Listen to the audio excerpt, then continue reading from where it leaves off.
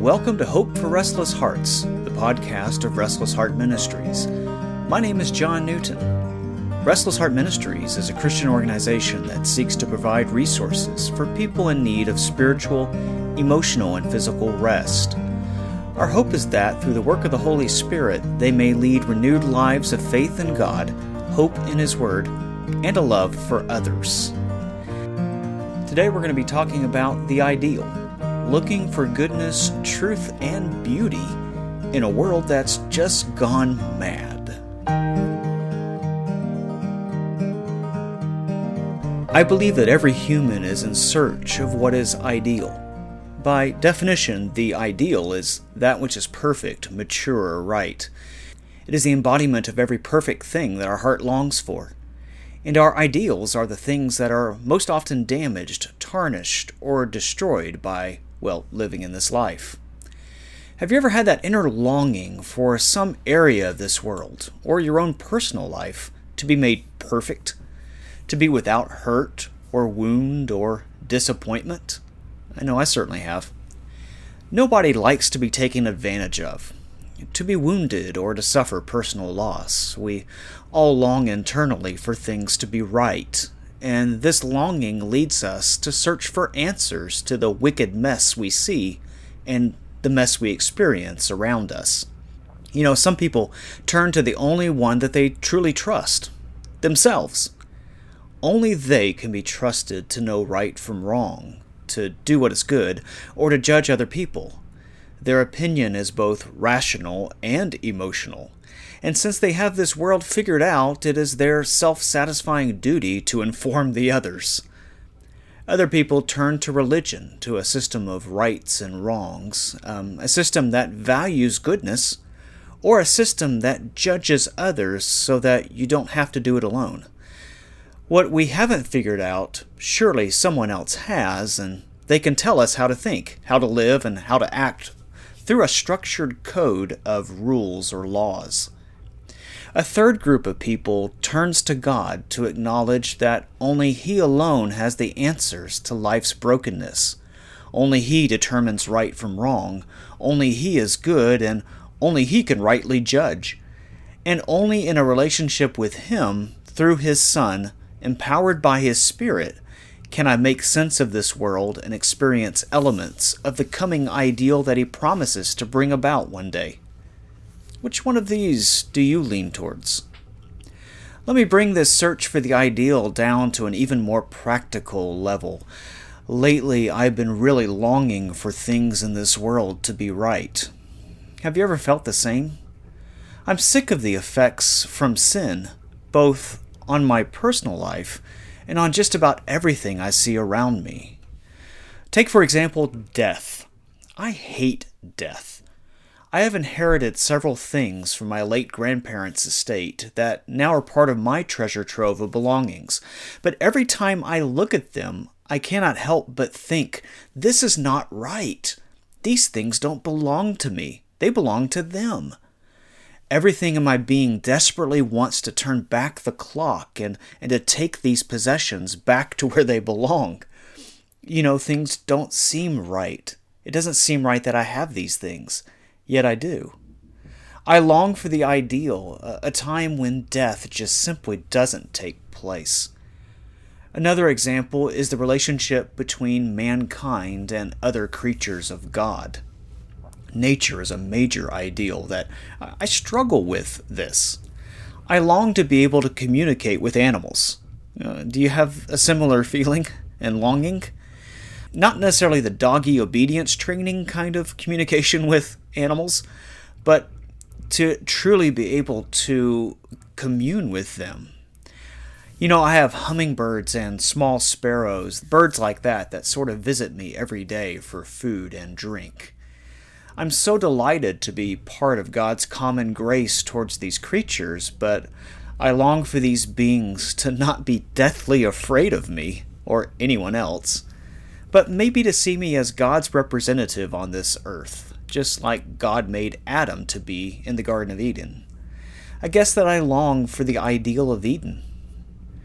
You know, the ancient philosopher Plato was among several of his era to conclude that mankind was in search of at least three ideals, three transcendentals: goodness, truth, and beauty. He sometimes added justice to the list, but since it comes under truth, it wasn't regarded as being equal to the first three things: goodness, truth, and beauty.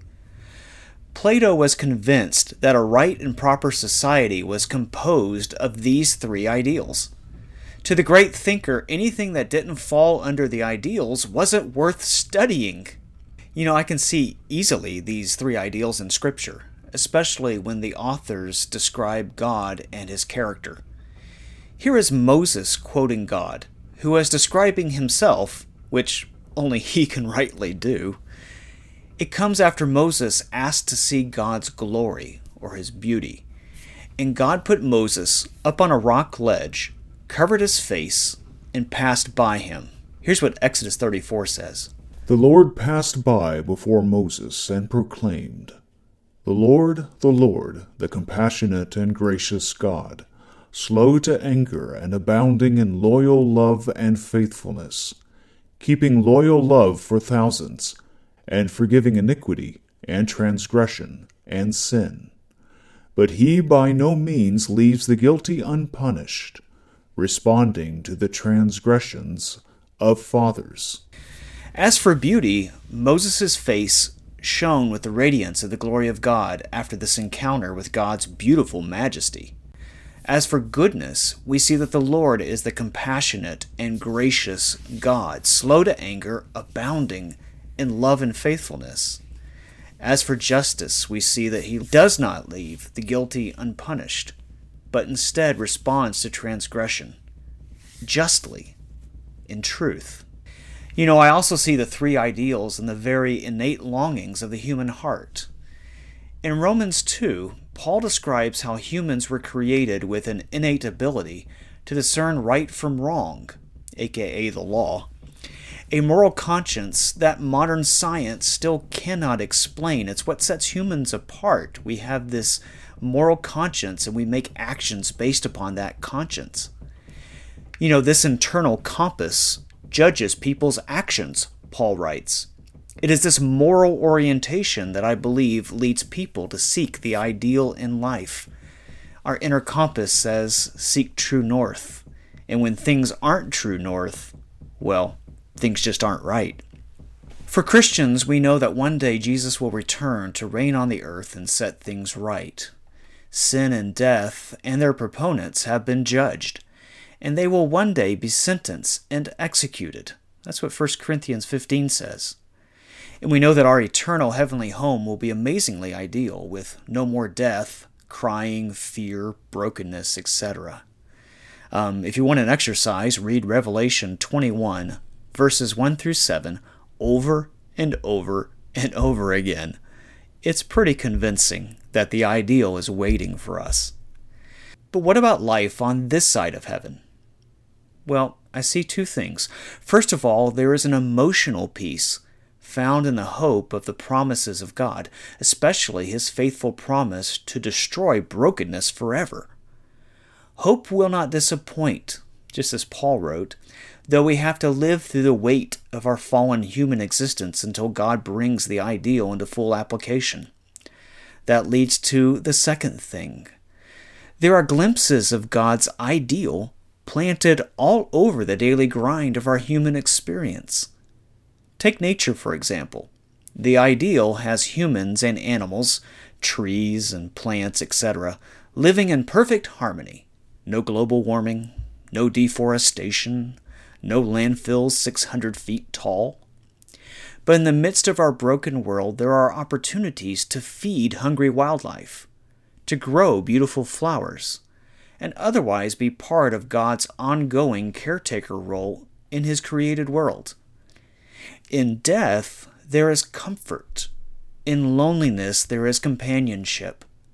In sickness, there is real healing. I'm pretty sure I'm not alone in wanting things to be right in this world, so I have a question for you. What ideals are you most longing for? What would you consider to be your biggest make it right ideal? That number one broken thing you want to change. Over the next few podcasts, we're going to talk about some of these issues, some of these ideals that we see broken and that cause great restlessness for us in this life. We're going to tackle them one at a time. We're going to talk about health and medical issues. We're going to talk more about death, talk about loneliness and companionship, about mankind's role in nature, about politics and governments and the brokenness we see there, about our memories and dreams, and about our longing for rest itself. It's my prayer that you might see a little bit of the ideal in the world here, around you and in your life, because God is here and He is present in your life, and He is holy and perfect. He cares and loves the day-to-day. He's concerned about it. And He wants to help you to not only focus on the ideals that He's going to bring to the whole universe, but the wonderful ideals that He can share with you in this day-to-day life. Be God's and stay tuned.